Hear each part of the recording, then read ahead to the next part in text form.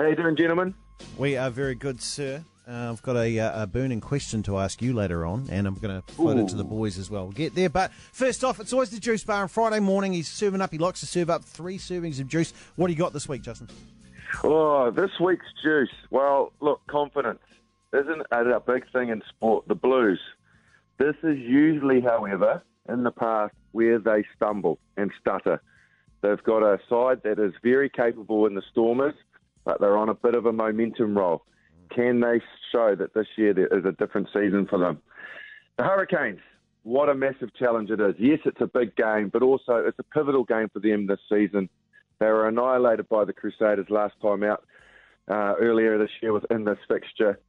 Much stronger Crusaders side with the return of Kieran Read and another home game for the Hurricanes that they can ill afford to lose. Almost season defining that they produce a performance to show that they are contenders this year. And finally, while I'm attempting to keep on the rugby topic, how good is golf with Tiger Woods back playing and at the very top level? Watching the world match play now while I'm attempting to concentrate on your very important questions, but man, it's good to have him back at the top. It just brings new interest to the game again. No, this is great, actually. We're going to jump on that because that's CP and I. You're right. Whenever Tiger's back, I'm there for it. Yeah, we were I'm like, all in. great. Yeah. Tiger's We're all in. Let's go. You guys didn't even know he was playing this weekend. No, I didn't Playing this weekend. But if Tiger's Hey, in, I'm into whatever insurance company is sponsoring that thing that he's doing. Hey, that's what it is on the weekends. I think tonight you'll probably see, if you don't, then it would be unusual.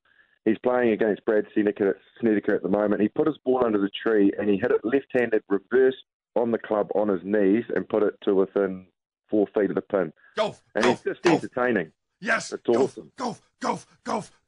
You've got me back into golf. You don't mean that, Ped. You just mean Tiger. Tiger. That's okay. No, we can get onto that one as well. Hey, mate, so let's have a look at that confidence thing there with the Blues. So they had a big choice to do this week of the, shall we keep things the same where we bring our big boys off the bench later, and shall we keep Rieko Ioane on the team? And they said yes to both. So this to me looks like what? They're just trying to ride that confidence through, do you think? I think so. It is also. It's also about momentum. When you finally feel that your game plan's starting to gel, the things that you're trying to achieve, all the players are starting to get the right synergy. And sometimes when you make personnel changes, and dramatic ones, that they do have an effect because that rhythm is disrupted. So it's infectious confidence. It really is. And when you can get that sort of feeling that goes right throughout the team, and the reserves respond when they come on, and it all doesn't go out of sync, it's a very important sort of recipe for your team to have some success. So I totally concur with what they're doing there. I was thinking too, this thing of bringing the All Blacks off the bench there with Carl Tuinukuafi and Ufa Tungafasi too. I was thinking with this, Justin, it's worked really well for them, I think, but also that's the familiar. I guess that's almost a familiar role for them for the All Blacks too, isn't it?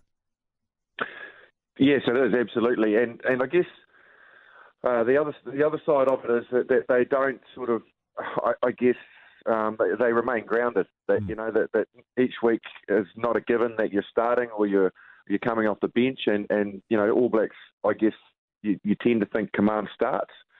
But I think when you're showing that you can impact into the team in a different way, that's good for the younger players in the team, that they see players can still be in the environment, still happy, and they know their role, even though they got national recognition. And I think that's also very humbling for the team, that nobody's better than the team. There's no individuals there. They're all about trying to accomplish something together.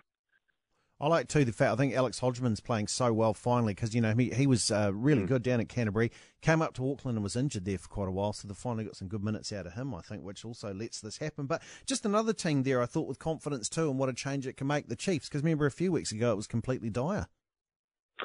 Yes, it was. Look, it certainly doesn't mean I think that drastically just after one match their season has been turned around. But no doubt about it, there was always the potential there for the Chiefs to unleash, and they were just struggling to find their mojo. But they'd been through some pretty close games and not quite, got the cake. But they really produced a performance that shows that if they can get things right, that they still can be a dangerous side. Probably, you would suspect, though, that they've left their run a bit late in the New Zealand conference to really be a threat to make those finals. But anything in sport is possible, and they certainly showed that they could tip some teams up. So who knows? Are you expecting big things from Kieran Read tonight? I think he'd be hungry, absolutely, no doubt about it. But particularly the way, let's forget last week where it was a very inept and non-Crusaders-like performance, and I think they'll probably bin that one pretty quickly and move on. And they had quite a lot of changes as well, and I think they lost their rhythm because of that, and they didn't look the side they had. So bearing that in mind, he's had to sit back and watch that rhythmic machine go about demolishing teams so far this season, and doing it in a way that's really entertaining, scoring tries. And who doesn't want to be a part of that? Doesn't matter how many tests or how many Super Rugby games you've played. Kieran Read's a competitor. He loves playing rugby to the point that he's enjoying himself, and the Crusaders look like they're doing that. So you feel like you're missing out. I think he'll be really relishing getting back out there tonight. Your confidence in the Crusaders winning comes from which part in particular on the field do you look at and go, do you know what, they're just way too good for the Hurricanes in that part? Yeah, look, you like to be analytical about it and look across the board and the balance of not only let's look at this game typically tonight. You look at not only the teams, both starting lineups, you look at the reserves and the impact the reserves can have. You look at the weather. How's the weather going to have an effect on the game and what areas may it be played in? And I've done that this morning, having been through my Sky notes, writing up the teams for this game. And you just try to compare the two forward packs, and you can't. The experience, the All Blacks, the toughness that the Crusaders have compared to the very raw green Hurricanes, with really probably only a couple of names in there that people really recognise as being players that could really compete against their counterparts. That's where I think the game's won and lost. And when you take guys like Dane Coles out of the game, that's massive for the Hurricanes. So up front for me. Hey, Justin, here's a question for you related to the Chiefs team. Can you name, and we're putting you on the spot here, can you name for us the only player named in the Chiefs squad this weekend who has played 70 Super Rugby games? Damien McKenzie. Yeah! How the hell did you get that right? We were setting you up to fail. Man. Yeah, I was looking at his statistics. Oh, you swine. The last time out when I was commentating them, and I thought, man, Damien McKenzie's played a hell of a lot of Super Rugby games for a young guy. He's already up to it. Yeah. I remember it being in the high numbers, thinking he's going to clock up 100 at a young age.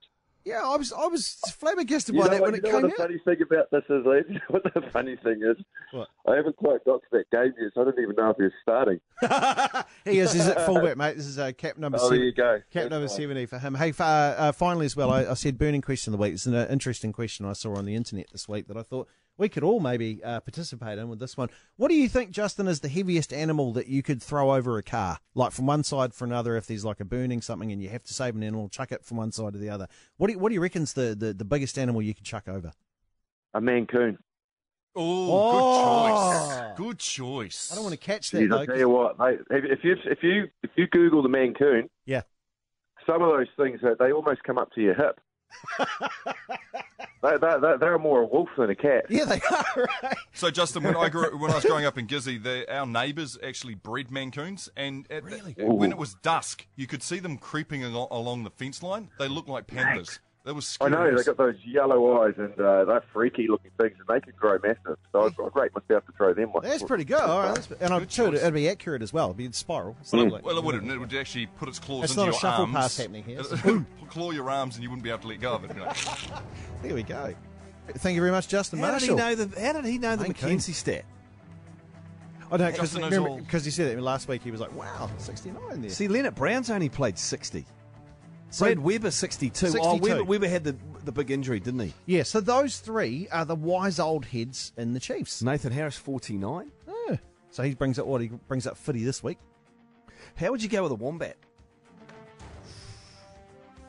They seem quite dense. I played blurter in my own head when you asked him the question. Yeah. And I went to wombat. Okay. So I've done my research, Justin Marshall, and my research says to me that a wombat could weigh anywhere between 20 and 35 kilos. Yeah.